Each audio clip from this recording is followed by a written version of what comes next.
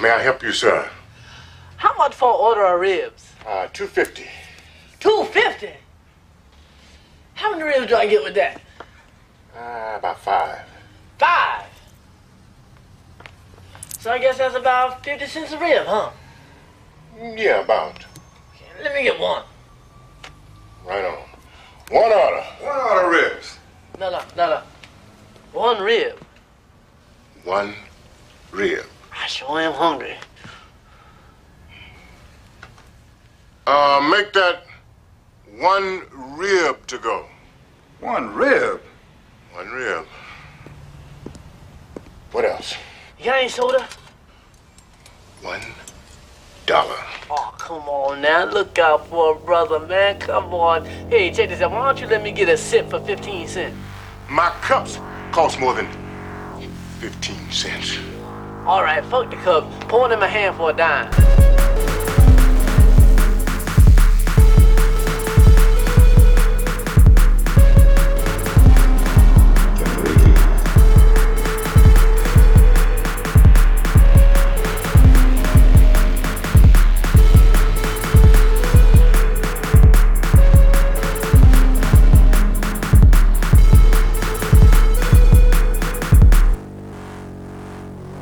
Everybody, welcome to Generation Lost, the show about movies with Bryn and Jeremy that doesn't take itself too seriously. That's right, folks. Welcome back to the show. Another exciting week here, not taking ourselves seriously and talking about the motherfucking magic of Hollywood and movies and the silver screen flicks. And the flicks. You know them, yeah. You love them. They're flickies. Some people call them flickies, and that's okay. This is the third week of the third council. Wait, right? Third? Third, God. Yes. This is we are in the midst of March-sploitation. Yes, March-sploitation. We talk watching exploitation movies and things that are kind of hovering around them. We're talking about the magic of making a bunch of people do things they're embarrassed to do for money. So we first did Coonskin. That was a very nice movie that honestly in itself, I feel like it's, in terms of actually doing exploitation, we've really only done one. Like, Coonskin is a movie that is referencing blaxploitation and sort of making... It kind of also is, but it's also an animated movie. Yeah. But I was going to say, it is kind of like... it's more of a scream than it is a scary movie, right? Where, like, it is doing exploitation movie while, you know, poking at the exploitation movie. Whereas our film this week, I'm Gonna Get You Sucka... Yeah, it is more of a scary movie. In fact, it involves the guys who go on to make Scary Movie. Literally the same director. Keenan Ivory Wayans. But we're not going to talk about Mr. Wayans just yet. We have to go and do our time-honored tradition of asking, Jeremy, what did you watch this week? Thank you for asking, Bryn. I have recently, as of the past couple weeks, really, but more so in the past week, I have been watching the American neo-Western drama television series Yellowstone. Oh, no. Now, why have you been watching that? Well, I ran out of shows, and That's not possible. My wife is not a big rewatcher, so she's not interested in watching The Sopranos with me. So we need something to watch together. And I have whatever this is on Peacock. I have Peacock for soccer reasons. And so we're trying to go through all the Peacock shows and be like, okay, what can we cram before the Premier League season ends and I cancel Peacock again? Now, does your wife like the footy? She does. She likes it fine. She's not like... It's not an enthusiastic yes. Not an enthusiastic yes. However, she is, as am I, extremely excited about the still undefeated 4-0 St. Louis City SC. They said it couldn't be done, folks. They said it couldn't be done. Bryn is putting in, or no, this is mine to edit, isn't it? Yeah, you got it. I'm putting in applause behind this. I'm putting in a studio audience going absolutely fucking wild. 4-0-0. We keep winning. Now, how many games are there in the season? 30 before something. the playoff? You know how many? It's like 30 something. Oh wow! So you have to win 4 times many. Yeah, but so the playoff structure is really stupid, and it's very easy to get in. There's like 9 teams make it from each division, so like more than half. Oh, cool. More than half of the teams will make the playoffs, and for that reason, making the playoffs is really more an exercise in reaching 50 points for the season than it is anything else. So we're already 12 points in, so pretty good math. It's looking good. Looking pretty good. But it doesn't like, does it rank these wins higher as they're earlier or lower? No. Nothing like that. Nothing like that, but it's I don't know. I've been trying to like find a way to express this to people, and I really haven't quite come up with the right way to say it. But like, people think of sports as being linear because they happen on a calendar. You know what I mean? Like, people think of like Aren't they linear?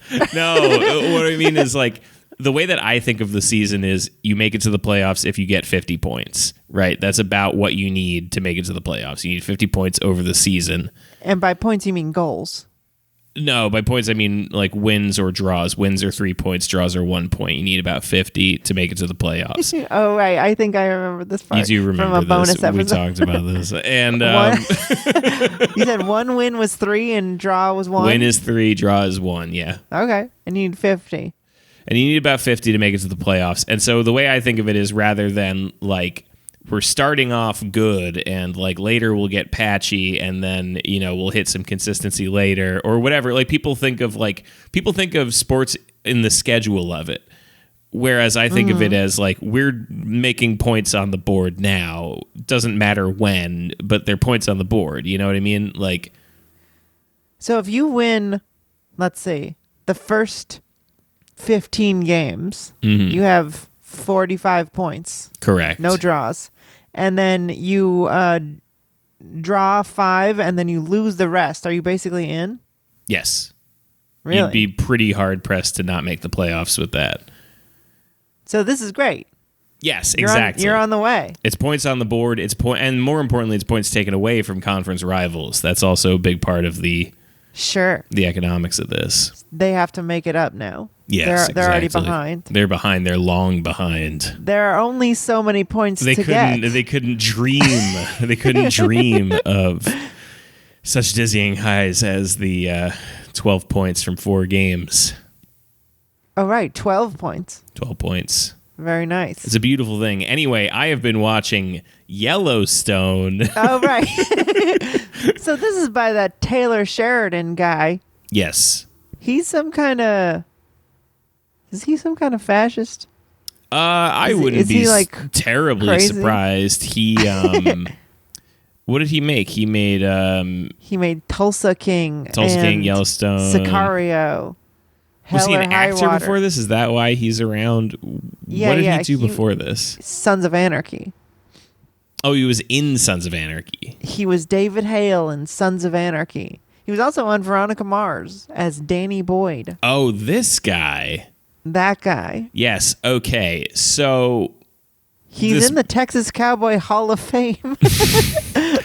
so this makes a lot of sense. So Yellowstone tells the story of the Dutton family, and they are sort of like they are a power broker family out in Montana. They are ranchers.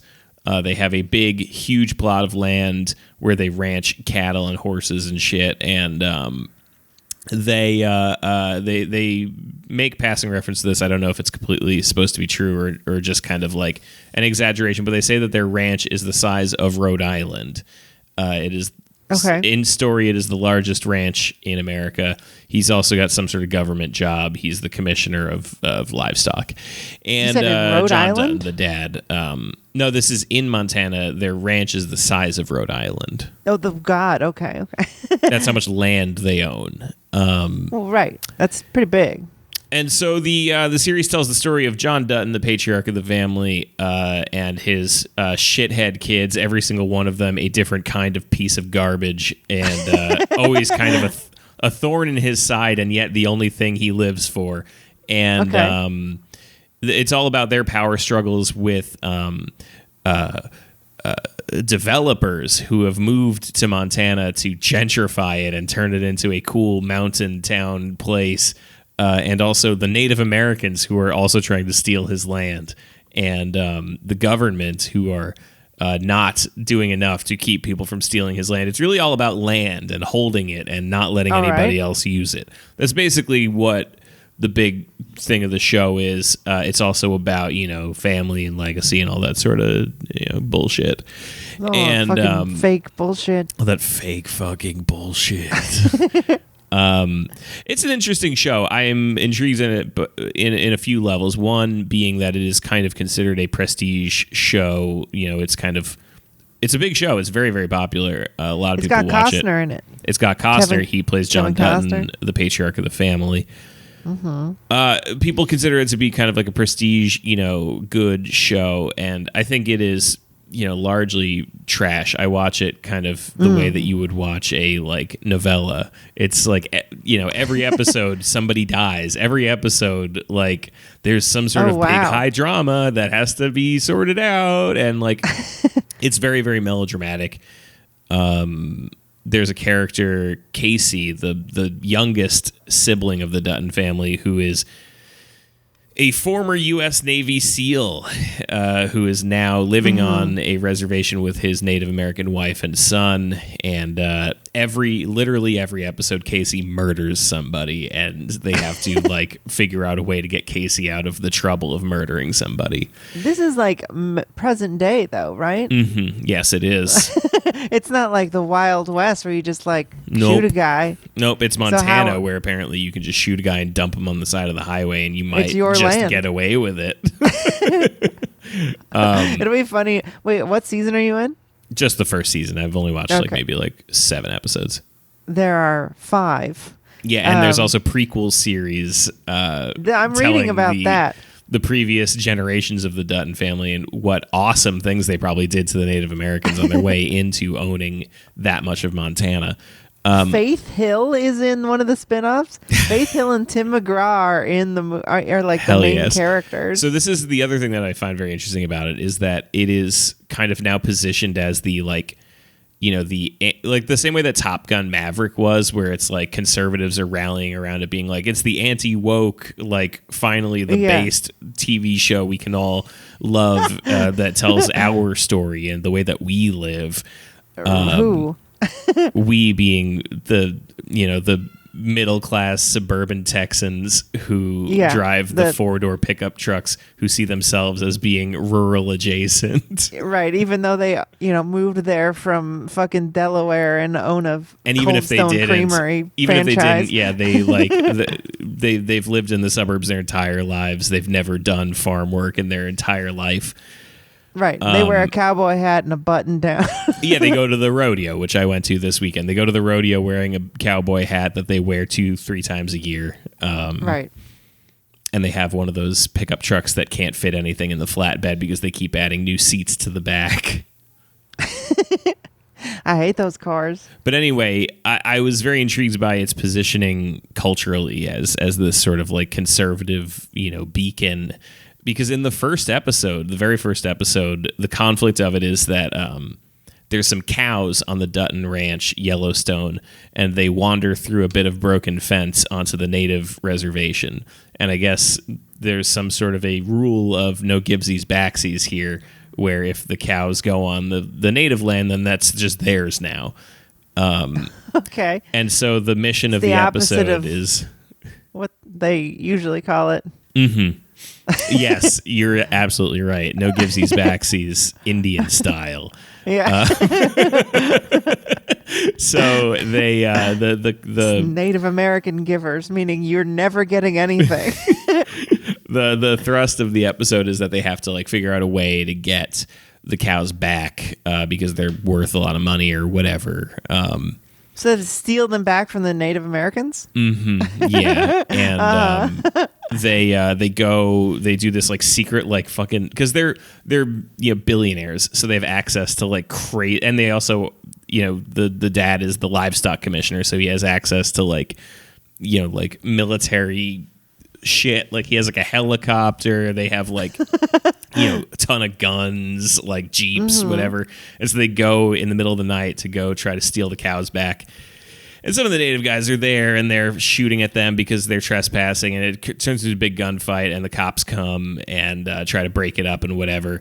And Casey, getting himself into trouble as he likes to, he kills one of the natives who are shooting at his brother, even though he's kind of siding with the natives on this. He wants to protect his brother because it's personal for him.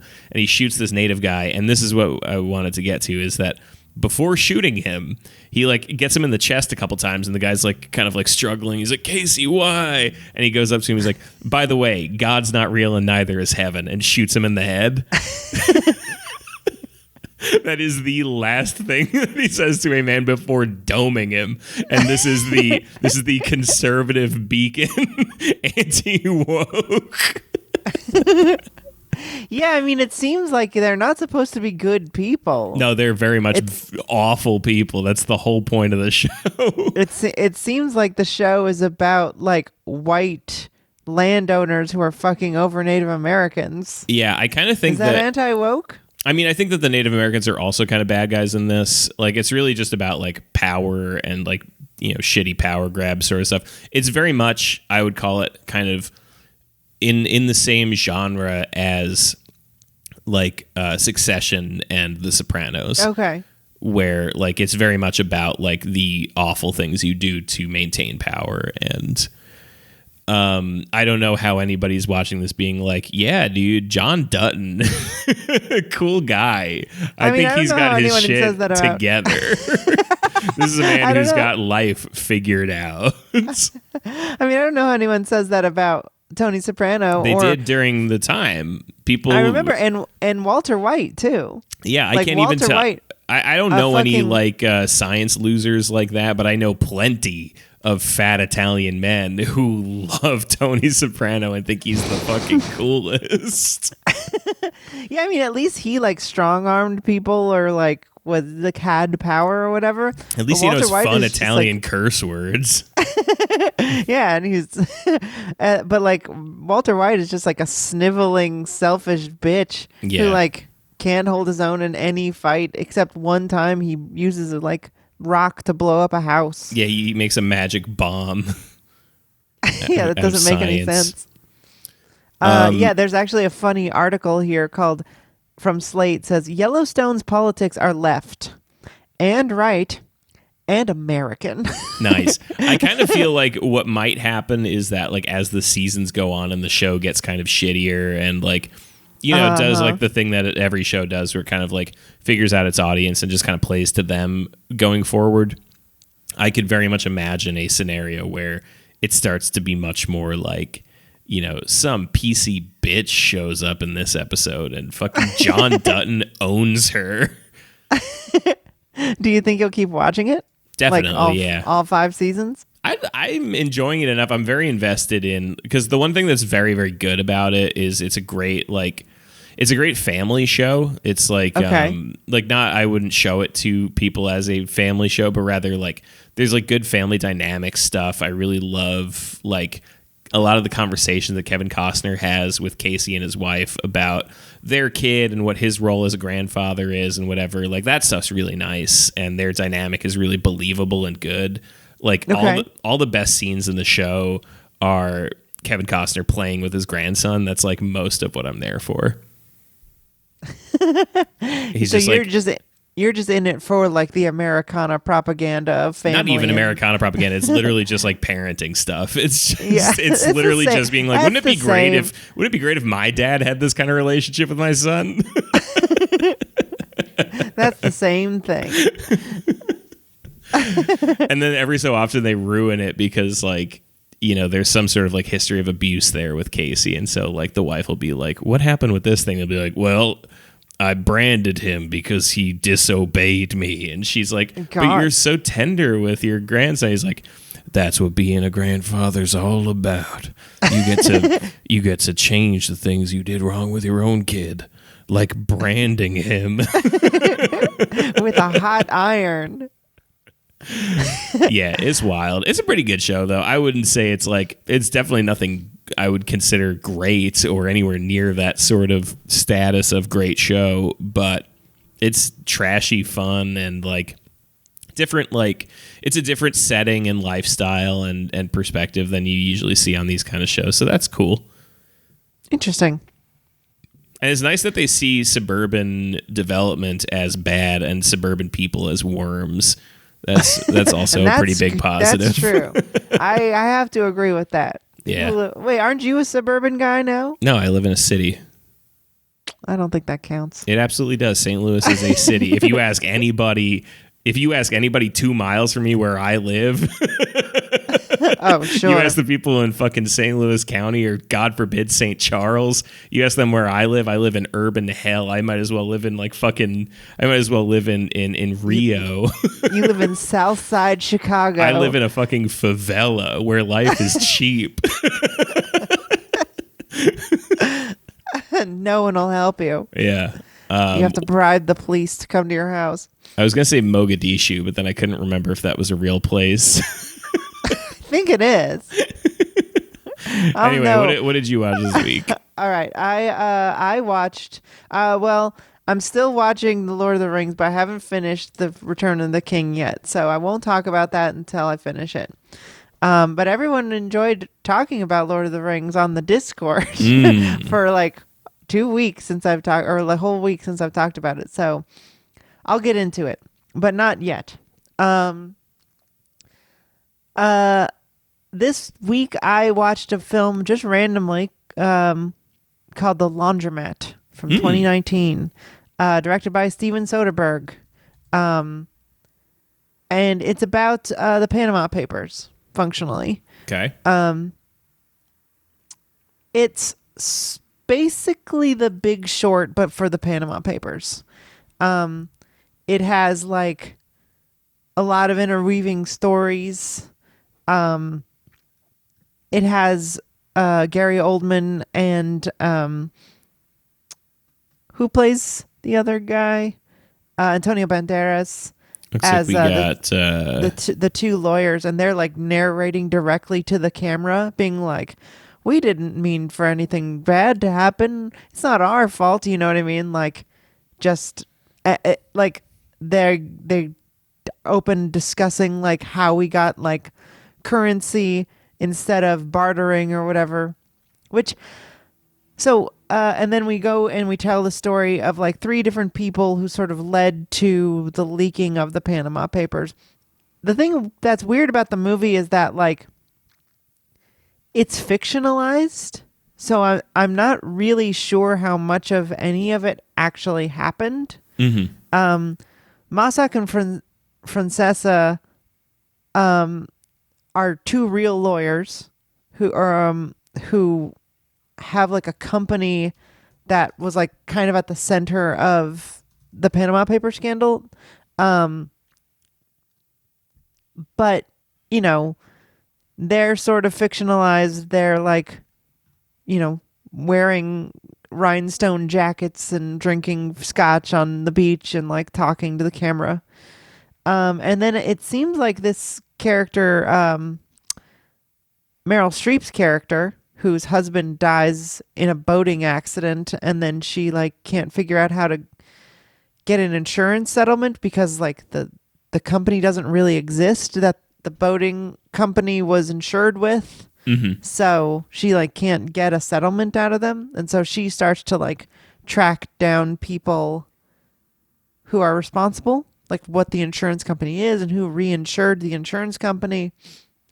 And then so it's like a little story about the guy who was like running that shell company for the insurance company, and then an African billionaire who cheated on somebody and then his shit got exposed, and then a Chinese like CCP guy who this one I know is true because there's a whole Wikipedia article about it, named Beau July, who there was like a murder of this guy named Neil Haywood, who was a businessman who was working with them, and he got killed by one of their associates, and it was a big scandal in China. So it's basically like a very, very concise, almost feels like a video essay. Like the movie premiered, I think, on Netflix, and it kind of feels sometimes like an acted out like YouTube video, where it has like screens that go, and it's like part like secret one, and then it'll be like the part, the like sequence of the movie, and then it'll be like secret two, this happens or whatever. And like I said, they're literally directly talking to the camera like a lot of the time, like the narrators are. And then at the end, literally Meryl Streep starts talking directly to the camera and saying some of the shit that the leaker of the Panama Papers said. So it's interesting. It was a fun little movie, I'd say. So tell me about, I'm seeing here, there's a controversy section on the Wikipedia page saying the film is criticized for its use of brown face, casting Streep in a secondary role as a Panamanian woman called Elena. Soderbergh acknowledged the controversy, but felt that in the context of the story, the dual role was justifiable. He also felt that as a comedy trope, it was acceptable, and compared it to Oldman's impression of a German person, that there are different rules for comedy. So I'm looking at a picture of Meryl Streep in this movie. So she looks white. She plays her main role is the white lady. And then later when she puts on this dark wig and the big nose. Yeah. That's the brown face. Yeah, this is pretty fucked up, actually. I'm not super cool with this, I guess. Yeah, I mean, I feel like if they didn't put the nose on her, this might have been get away withable. But yeah, I don't know if I think that they didn't darken her skin. She doesn't look dark in the movie. Like, I think calling it brown face is a little strange. And I mean, I guess that's what people have problems with, right? Like, that's the thing, right? Is the darkening of the skin. I'd say putting a big goofy nose on her is... So I think the nose is supposed to be for... You're not supposed to recognize her. At the end of the movie, she takes off the disguise. And it turns out that character was played by Meryl Streep, and Meryl Streep is directly talking to the camera. So I think the idea is like they hid her in the movie as a different character, and then at the end, Meryl Streep is talking to the camera. Yeah. I think it's more about disguising her than making her look specifically like some... As a matter of fact, I'm not entirely sure she's supposed to be Panamanian. She registered to me as like Eastern European. Her like accent is really like Eastern European. She's also not playing a real person. I don't know. I'm not Panamanian. It's definitely not mean-spirited or anything. Right. I didn't even notice because I didn't know it was Meryl Streep. So when she like takes it all off at the end. Wait, and they reference the organ harvesting of Falun Gong practitioners. Yeah, they do. I was gonna get to that. Isn't that fake? Just like fake? It's fake. It's absolutely fake. I mean, the thing about this part is that a lot of the narrators in this movie are... So, on one hand, I think this movie has like some pretty dumb lib shit in it. On the other hand, like this part of the movie is told by one of the evil people doing scams and making shell companies, and is later shown to be lying and having killed a person. So, and like uses that story to threaten the person that she kills. So it's very like unreliable narrator stuff. I do think it comes off as like, this is the thing China did. But the most generous reading I have of it is that like it's kind of supposed to be like a lie that a Hong Kong like scammer said. I don't know. I'm pretty conflicted about this movie because it was like kind of fun, but I don't think it's a really great way to even learn about the Panama Papers. Like, I don't really feel like it told me that much stuff. And it really made me feel like I'm just kind of tired of watching stuff that wants me to feel surprised that rich elite people are not following the law. You know what I mean? And I guess on one hand, I'm like, maybe other people need to know that at some point. Maybe I'm just, one of the weird people who figured that out early. Yeah. But I feel like it's in I don't think year, that's I don't think that's not a mainstream opinion. Right. I don't think that at this like point, a it random just kind of person feels like if I just went out on the street today and I just went to somebody and I said like, "Hey, do you think billionaires are just by and large, do you think billionaires are following the law?"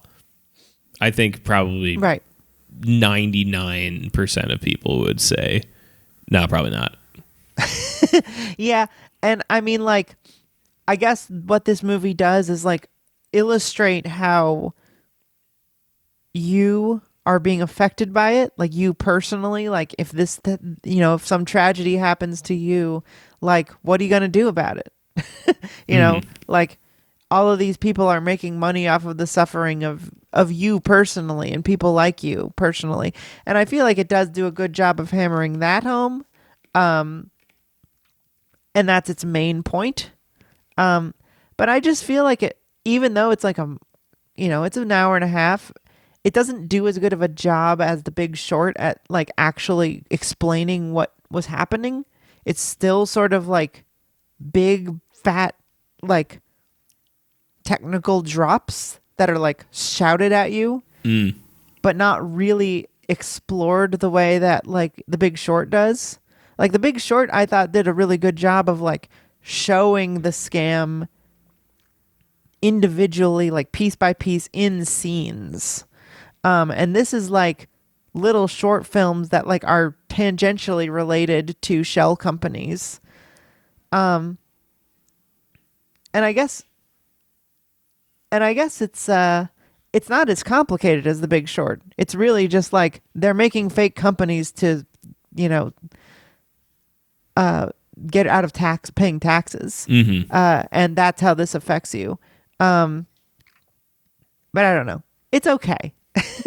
So, I will say it's better directed. Like, even watching it like with like, oh, this is just The Big Short again, but with a different scandal. Right.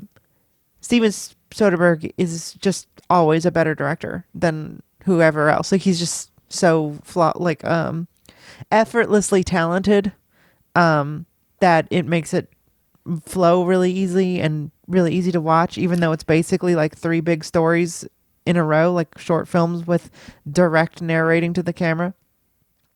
Yeah, definitely. Especially compared to, what's his name from The Big Short? Adam McKay. Yeah, I mean, just looking at these, I mean, fuck, man, Steven Soderbergh has some real ass fucking nice time movies here. Wow. Oh yeah, Soderbergh is just such a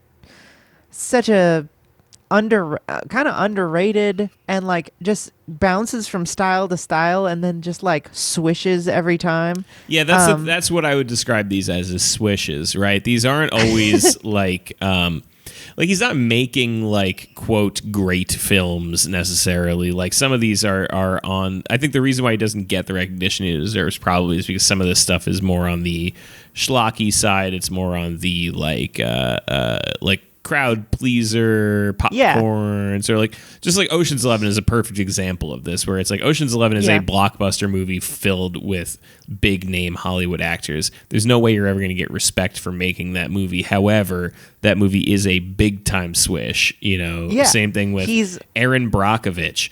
Nothing but net, baby. What a fucking movie. He has no qualms about his brand, and I've always loved that about him. Like, he's not like, I'm the guy who makes P.T. Anderson type films. Like, I make high-minded, beautifully shot, like, I'm not Wes Anderson, I'm not David Lynch, but he's also not like, I only make big blockbusters that are good. Like, he'll go and do shit like a Solaris or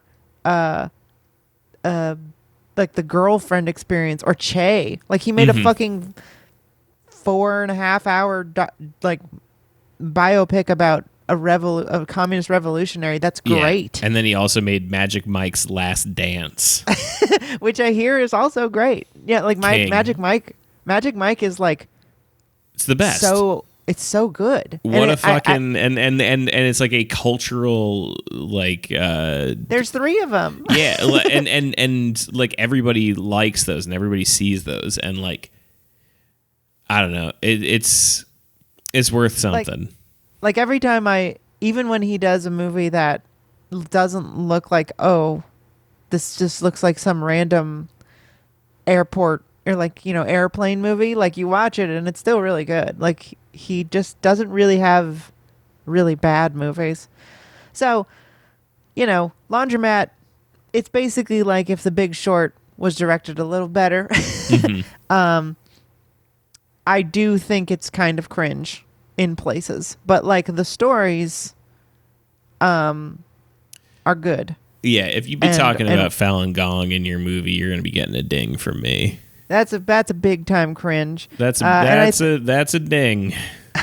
And I feel like, although I will say, like, I've never seen Chinese politicians and businessmen handled this humanely. Like, even though some of them are doing bad things, like, it doesn't feel like it's shot exactly as though they were American politicians who were doing corrupt things. It doesn't feel like super, this is like uniquely Orientalist, which it always is. And I was surprised by like, it's just like this kind of politics, this kind of political system and the aesthetics of it are normal. That's not what's weird here. What's weird is the specific person ripping people off. So it goes both ways, I think, with this one. But yeah, I'll ding it a couple of times. The ending is embarrassing. Just like Meryl Streep saying like some dumb like, we have to reform things. It's like, shut up. Yeah. You should know better than this, Soderbergh. You're like the cop in Porky's. You're standing in front of their car and you're just like breaking the windows out and just being like, oh, you're not allowed to drive with that. You brought up Falun Gong. Oh, that's going to be another headlight out. Oh, you don't want to. That's not road ready. Do I smell drugs? Steven Soderbergh, I think I smell drugs. I have to step out of the car. I think I found the tiniest little crumb of weed in your back seat, buddy. Uh-oh, look at it. It's on the floor. All right. So I don't even know. I don't think I really recommend it. It's fine. It was interesting to watch. Let's get to our feature presentation.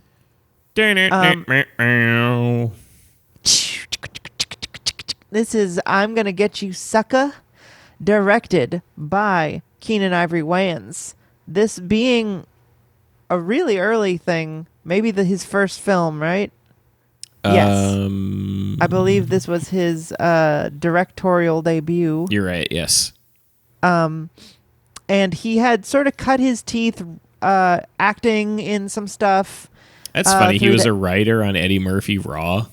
Yeah, he does this. He wrote the sketch that opens the movie. Oh, okay. I thought it was gonna be like he wrote the bits. he wrote the like I gotta be careful. I see faggots up front. When I turn around, I can feel it on my ass. He did not write Eddie's stand-up. He just wrote the intro to the scene. It was much more movie. commonplace back then. To do like a little sketch at the beginning of to have writers for your stand-up. Oh, really? Yeah. What's his name? Paul Mooney wrote a lot of Richard Pryor's stand-up. Oh, interesting. Like Richard Pryor's Billie Holiday, and like you just sing it well. Exactly. Yeah. Paul Mooney's fucking. You ever see him? He's weird. I could see why back then you'd be like, he is really you'd weird. be like, yeah, we need a much more charismatic guy. Someone who doesn't talk like you. Yeah, somebody who doesn't seem like a gay guy, but also an old woman at the same time. I like that Paul Mooney guy. I love He's funny. Paul Mooney. He's the best. So this movie, so Keenen Ivory Wayans was, cutting his teeth acting, writing for, he co-wrote Hollywood Shuffle. I don't know if you've ever seen that movie, directed by Robert Townsend. Pretty interesting movie.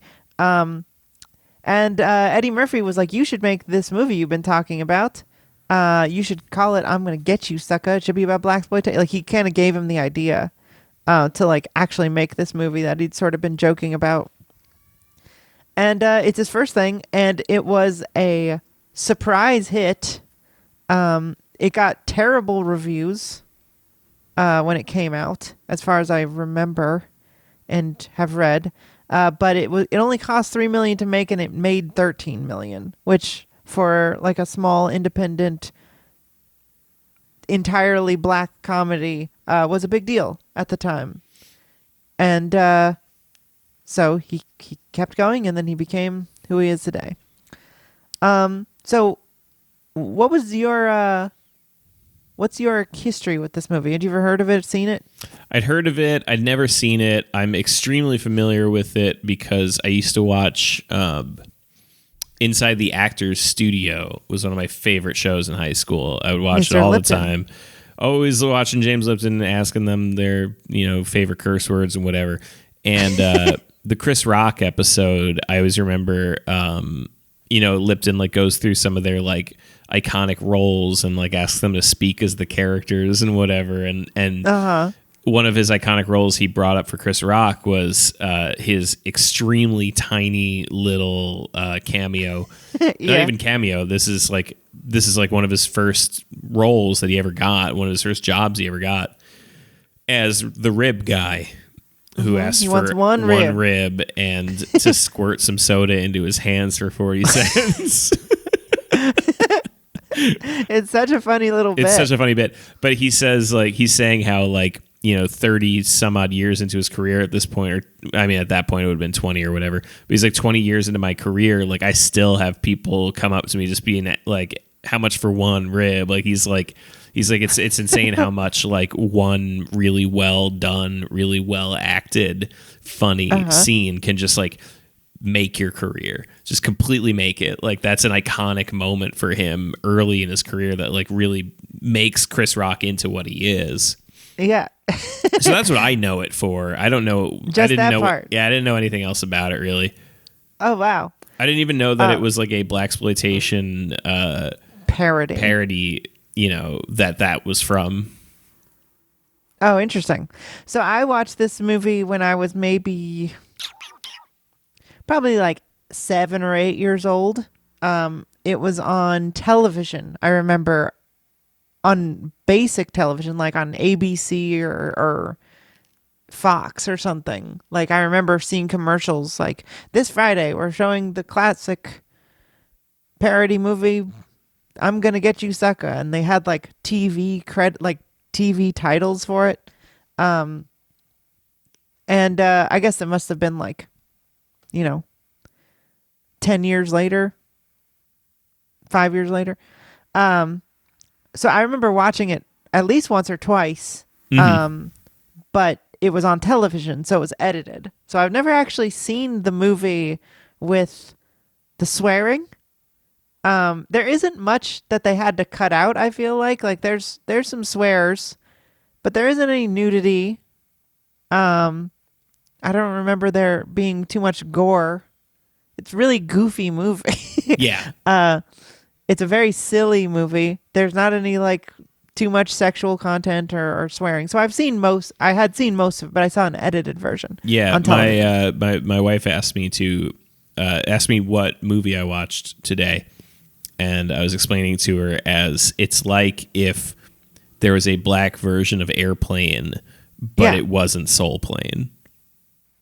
No, it's not it's not stupid like Soul Plane. But I mean, it's like, stupid, but it's very stupid. But it's like it's got that sort of like zany, sort of that era of parody movie sort of thing where everything is like just like as screwy as you can get as many jokes in there, even if it doesn't make sense, even if it's completely stupid, just get them in there, get them in there, get them in there. Yeah, you're gonna miss sometimes. Who cares? Yeah. We're gonna keep going. We're gonna put some more Looney Tunes shit in this. Yeah. So the movie is about a kid whose name is Jack Spade. I mean, he's an adult man, but he's in the army. He learns that his brother Junebug which I'm not sure. Is that a slur? It sure is, yeah. So something we got to talk about right off the bat with this movie is like there is an awful lot of stuff in here where like I know it is a black director, black writer, black actors, everybody involved is like loud, but there's a lot of stuff in here where I watch it I'm like, am I allowed? Is this okay? Can I watch this? Can I watch this? Can I laugh at this? Am I allowed to talk about this on my little movie show? Hard to say. There is a couple things in the movie that I was like, they want me to laugh at that? That's awful. Like, I felt so bad for, but it's not made for me. They want other people to laugh at this. Yeah. And boy, did they. So his little brother is called Junebug Spade, which is two different slurs put together, and he dies from wearing too many gold chains. Yeah, instead of drugs in this movie, black people get addicted to wearing too many gold chains, and they're buying them from a white like conglomerate owner, I guess, who's like profiting off of these people's addiction to gold chains, which is interesting. It's funny because it's like it doesn't need to be gold chains at all because it only does one thing, which is set up the funny recurring joke where everybody says, "How does he go to the bathroom?" Did he go to the bathroom? Well, I think that's enough because if it was drugs, it's not that funny, like if he just dies overdosing on heroin, it's just sad. But it's not even like they make the joke that often. It's just the one joke sometimes. Yeah, it's true. So he comes home to his hometown, which is called Any Ghetto, USA. And he feels that people wearing too many gold chains is a problem in his neighborhood, and he's like, somebody should do something about this. And we go through scenes of him trying to figure out who's responsible for this and who he can get to help him. And he finds a guy named John Slade, which I guess is just his name because it rhymes. Spade and Slade. Yeah. I'm not sure what the joke there is. But he finds that he was a sort of like a black revolutionary. He's a very we get scenes of him going to who you would think he like goes to the Black Revolutionary headquarters, which that scene is really interesting in retrospect because you have this like Black Panther type guy who basically explains that all of the Black Panthers got corporate jobs and just like got too poor to do anything and had to do something. So he's just like basically aesthetically like a black nationalist, but like, married a white woman and just hangs out in his little apartment, which was like, I was pretty surprised at that joke. 'Cause it's sad, but really like really on the nose, I think. Or on the money, I should say.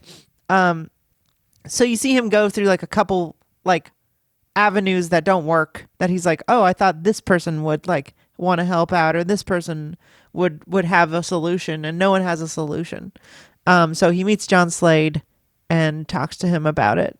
And John Slade is a spook who sat by the door-esque, like straight-laced militant, like not in a dashiki, not like fist up, brother, soul brother man guy, none of that sort of shit. He's just like a beret, green coat, and just like very straightforward and to the point on everything. Very obviously feels like a reference to Spook Who Sat by the Door and that style of blaxploitation movie, I feel, at least. Right. Yeah, well, and also I think he's sort of an amalgam of like Sweetback and I think maybe Spook Who Sat by the Door. Because later he like kind of dresses like Shaft. Mm-hmm. Yeah, and he has a group of musicians behind him doing like the and so, but he's an interesting guy because it's like it's not about the aesthetic. It's interesting to see in like 1988 when this movie was released, like that there must have been some sort of like distrust of people who were like aesthetically like Africa, Pan-Africanism stuff, but not of violent revolution. Yeah, because I think you had to prove yourself in a certain way. I think you have you have around that era like the native tongues thing starting to really take off, and you have like a lot of sort of this like aesthetic black nationalism that starts popping up in hip hop music. Where I mean, a lot of it is extremely like real and poignant. Like Public Enemy 1989 is this is the time of Public Enemy, right? And that shit is, nobody is gonna go to Chuck D and be like, you're fake, You're but like faking the funk. But there's definitely a lot of stuff that starts popping up around then where I could totally imagine, and at the time being like, I don't know if these guys are serious or if they just realized like a couple of these guys are making money and they can kind of look like that too. Right. So we go to Slade, and Slade is like, I can't, he's not like, I'm retired. He's just like, oh, your mama was hot, and sure, let's go do this. And so they sort of get a team together, and he goes and finds Isaac Hayes and Jim Brown, who are Hammer and Slammer. They run the rib store together. He finds their friend Kung Fu Joe and Fly Guy, who's just getting out of prison, who was a pimp. And all of these have funny, very silly intros, and they're different types of like blaxploitation guys. Like, like I said, there's the pimp guy who's just a super fly reference. His name is Fly Guy. Kung Fu Joe is a karate blaxploitation kind of guy. One of my favorite things in this sequence is in Fly Guy's like flashback when we do the Pimp of the Year awards, and he like, does like a poetry reading. Oh yeah, and then they like give him an award for being so cool. Yeah, it's like he gets like a crown, and like they have the music swelling behind him. It's like, it's him, it's the Pimp of the Year. Yeah, it's like the I Think You Should Leave sketch. Yeah. And then his poem kept reminding me of the Rihanna song, because he literally is just like, yeah, bitch better have my money. I was like, did she get that from this? You're supposed to be laughing at it, but then you're like, this would be like a pretty good song. It is a good song. And then he gets out of jail, and he's dressed in ridiculous, over-the-top pimp clothes, and everyone laughs at him. And I found that part kind of sad. I know you're supposed to laugh at him, but I was like, people do get out of jail and don't know what. I don't know. Yeah. He just like seemed sad. But anyway, so they all get together, and they, I guess, parallel to this, Jack is kind of in love with his brother's ex, or I guess widow. Yeah. And they're sort of like having a fun, slow romance thing. And that's silly too in many ways. And then functionally the story is just that they go and they attack. The cops shoot Kung Fu Joe for no reason. Yes, and then, great scene because he he has this like really beautiful, fun like blaxploitation kung fu sort of scene where he like fights this guy and beats him and whatever, and then all these other cops show up and he's like, let me get this straight, you guys are gonna come for me with these hands, and like he like really starts to like get ready for like what you think is gonna be just like this big epic fight between him and all the guys, and then they all just shoot. It reminded me like, of Indiana Jones? No. In the one we watched 2 weeks ago, Coonskin. In Coonskin, when you have that great sequence of the guy like doing the whole poem to the Miss America, and he's really spitting it really well, and she's just like so like into it, and then he like comes up to her, and you think it's gonna like work out for him, then she's like, rape. And he just gets hung instantly. Yeah, it's really dark, but I mean, wonderfully, he doesn't die somehow because it's Looney Tunes. Nobody dies. He's just like he's literally just like full of holes, and then he's fine later. Yeah. But Isaac Hayes like does a fun like Neo in the Matrix gear up shot where he like covers himself in all the guns or whatever, and everyone's making fun of him, and then he just like slips on a bullet, and they all just go off and shoot him. Yeah, and he just has to sit it out. He's like, "All right, we'll be back for you later," and he's alive later. And then Slade, like ostensibly like the second lead of the movie, is like he has like a dynamite stick that he's gonna like he has some plan to like throw it through the window or something, and he's kind of like careening down the side of the building and just blows himself up. Yeah, and then he so they go and they attack Mr. Big's warehouse. There's a lot of funny jokes. There's one that kind of really Slammer's, Slammer's foot has a bunion and he can't go on. Mm-hmm. Jack gets a splinter and he has a fun like screaming moment. Oh yeah, he does like the like cauterizing the wound thing. Yeah. Which is probably the joke I remembered the most, where I just like always think about that anytime I get a splinter. Doing like the Rambo like cauterizing your wound, but it's just a little splinter.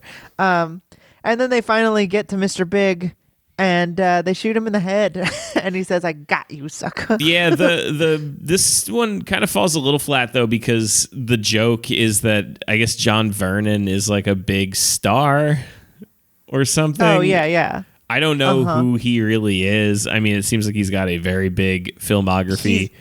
He's the mayor in Dirty Harry. He's I don't know if he is a big star though. I feel like he's just like the guy who does like a certain kind of thing. Yeah, like but the joke when they get to him is like Spade is like, he's like, wait, I thought you were, and like you're thinking like he's gonna say black because you meet his like nephew, and his nephew is black, and like everybody else is black, and so he's about to say, I thought you were black, and then Mr. Big, John Vernon, says like finishes his sentence saying, too big for this role. Like there's a lot of established actors who do exploitation movies sometimes, and then they go through a couple of them. Yeah. I guess he's a big actor, but I mean like he was in, I think this same year, I think he was in Killer Clowns from Outer Space. He's not like he's not above this kind of thing. I mean, he was in Animal House. He was in Airplane 2, the sequel. But yeah, he was, I guess, like, he was on Mission Impossible. He was in Bonanza. Like I think he was just like a pretty famous guy at the time. He's in Gunsmoke. Seems like just a bit too old for us. Yeah. To really know who he was, but this must have been like, I don't know, John Voight being in the movie. You know what I mean? Mm-hmm. Like a guy who you definitely know, but like, is this role too big for a $3 million movie? You know what I mean? But yeah, I there's definitely stuff that has aged poorly because it's from 1988, and I'm too young for this stuff. But yeah, so he gives them the whole spiel, and then they kill him. Yep. And then everyone lives happily ever after. Well, Gold chains are off the he gets saved in the end by the pimp. Yeah. And How then does that it's so like I forget. he comes in and one of the two bad guys is like holding the girlfriend hostage, and he's like, I got you, and he like holds the gun up to him, and then Mr. Big comes in and he's like, no, I got you, drop your weapon. And then Oh, right. and then finally the pimp comes in with like the tiniest, funniest, tiny little gun. Yeah. But doesn't Slade does kill him? I believe He's the so, one who yeah. kills him, right? And Yeah. then they do the joke one more time of you can leave at the stairs or the window. Yeah. And he says, "Fuck all y'all," and then he jumps out of the window and dies. Apparently, that's not his cousin, right? It's the other guy, right? Yeah. I can't remember. That's Damon Wayans. That's Leonard. Damon Wayans is funny in this movie. There's a ton of little. The whole movie, I just kept thinking about Prim's Hood Cinema, just like being like, "Oh, hey, that's David Alan Grier. He all-star. He all-star. Oh shit, that's Robert Townsend. He all-star." Like tons of them. Just like there's tons of little like character actors and black actors just like have walk-on parts, little bit parts. And that's fun. I liked seeing all of them in the movie. I like this movie. I think it's a really funny movie. There's a ton of little bits. It's hard to review this movie because it's kind of varies on if you think this kind of movie is funny. Like if you don't like Airplane and you don't like that style of just like Looney Tunes, zany, like doesn't have to make sense. It's just like the dumbest thing you can think of over and over again. You won't like this. But if you do like this kind of comedy, I thought it was a really interesting little time capsule, time and place of like, this is like pre-Rodney King. But like, it just really feels like it's made for a very specific audience. And it's interesting that it kind of launched so many people's careers. Yeah. But like Jeanette Dubois is in this. Isaac Hayes and Jim Brown are really fun in this movie, referencing each other's careers. You get to hear Isaac Hayes sing all shitty. Yeah, I don't know. I had a good time with it. I was surprised that it aged so well. Yeah, definitely. Much better time with this than I would have expected from a parody of a genre of movie that I'm not super familiar with from a time period that I'm not alive in. Yeah. I was surprised how much I liked this. I would definitely give this the old recommend. Yeah, I give it a recommend. I mean, I think it's one thing that was I feel like it sometimes subverted my expectations without, like, it didn't make the cheapest joke it could. Mm-hmm. There was a couple, I'm trying to think of an example, but it wasn't always like, oh, this person is Chinese or whatever. There's no like shit fart jokes really. There's one, and it's really funny when it happens. I think it's like, the guy. It's when they're out. The cousins are shooting down from the building, and they hit a pedestrian, and the woman he was proposing to is like, well, I'm gonna take the ring out of his pocket, and then they like, he's like, oh well, if you don't mind, and then he like takes that body as a human shield and runs toward them, and then when he drops the corpse, it farts, and that one, it's the only like fart joke in the whole movie, and it's so funny. Jack Spade has is like this woman wants to have sex with him, and then you're like thinking that it's gonna be like that she's trans or whatever. Yes, definitely what I was thinking. Yeah, I was like, oh, it's the 80s, of course she'll be a man or whatever. And then she just like takes her wig off and then like her leg comes off.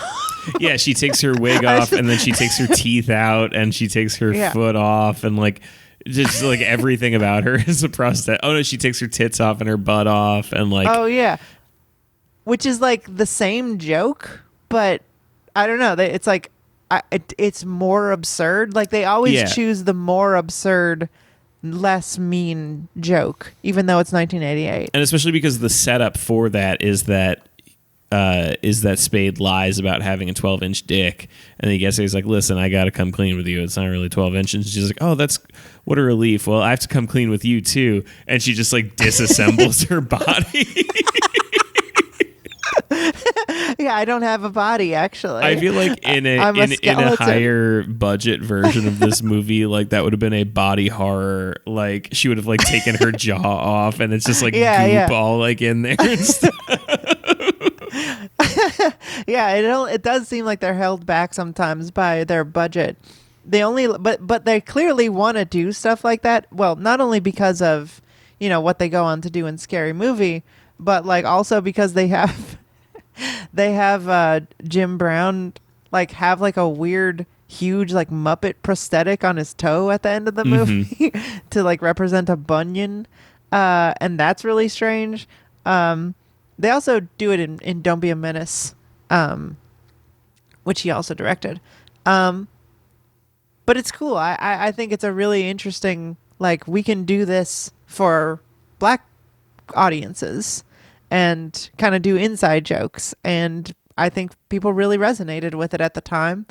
'Cause it's a movie that like is like, there is a problem and there is one thing to do, which is kill the rich guy, and the cops. But it's like not too like political either. Like it's not trying to be like, it's not trying to make a point really. It like has that perspective, but it's just more about making you laugh. So yeah, I recommended it. I'll recommend it. It's pretty funny. Yep. Giving it the old rec. Check it out, folks. Thanks for making us watch that, Dark Council. Next week they are going to make us watch the last exploitation film, which they've decided is Crank High Voltage. Don't know how that's an exploitation movie, but I guess we'll find out. Well, I've seen Crank, and the more I think about it, it kind of is an exploitation movie. Have you ever seen Crank? No. I don't even know what it really is. I highly recommend watching both of them. I'm sure you probably won't, but they're the first one is awesome. It's really good. And I've heard 2 is even more insane. So we will have to see what you think. Honestly, it might be interesting if you don't, because I've seen the first one like 6 times. I love it. So we'll get there next week on Generation Loss. Thanks so much for listening to the episode. If you'd like to hear more of our show, you can go to patreon.com/generationloss, where you will get a bonus episode every week. And if you are on the Sopranos tier, you will be able to vote on which TV show we watch each month after we finish The Sopranos, of course.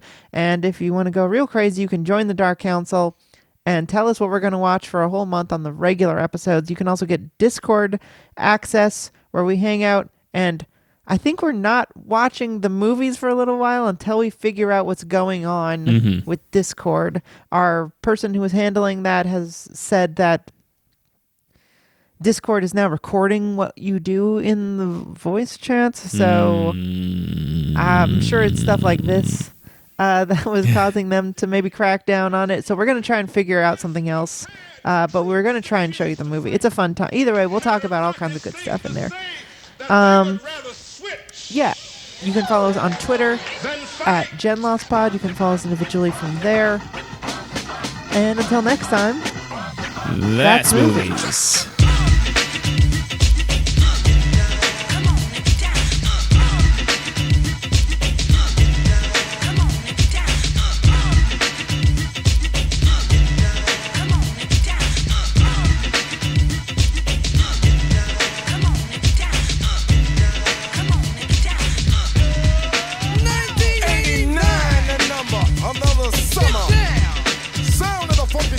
Music hitting your heart, 'cause I know